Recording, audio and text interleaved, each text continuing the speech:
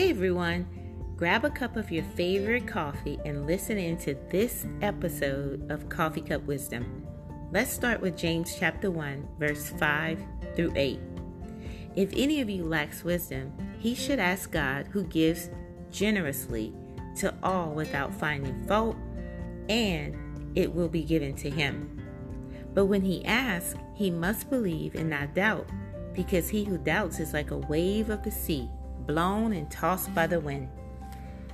That man should not think that he will receive anything from the Lord. He is a double-minded man, unstable in all he does. One definition I heard of wisdom is knowing what to do and doing it. Verse 6 mentions believe and not doubt, which in my opinion means that when God shows a person the right thing to do, he or she must do it. Let's create a wisdom diary together. Grab a notebook, write down some hard decisions you have to make. Pray about them.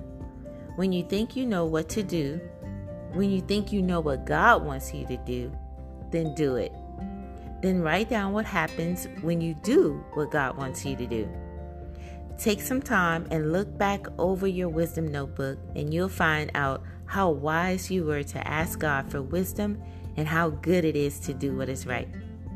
You've been listening to another episode of Coffee Cup Wisdom with DJ Baker. Thanks for listening. See you next time.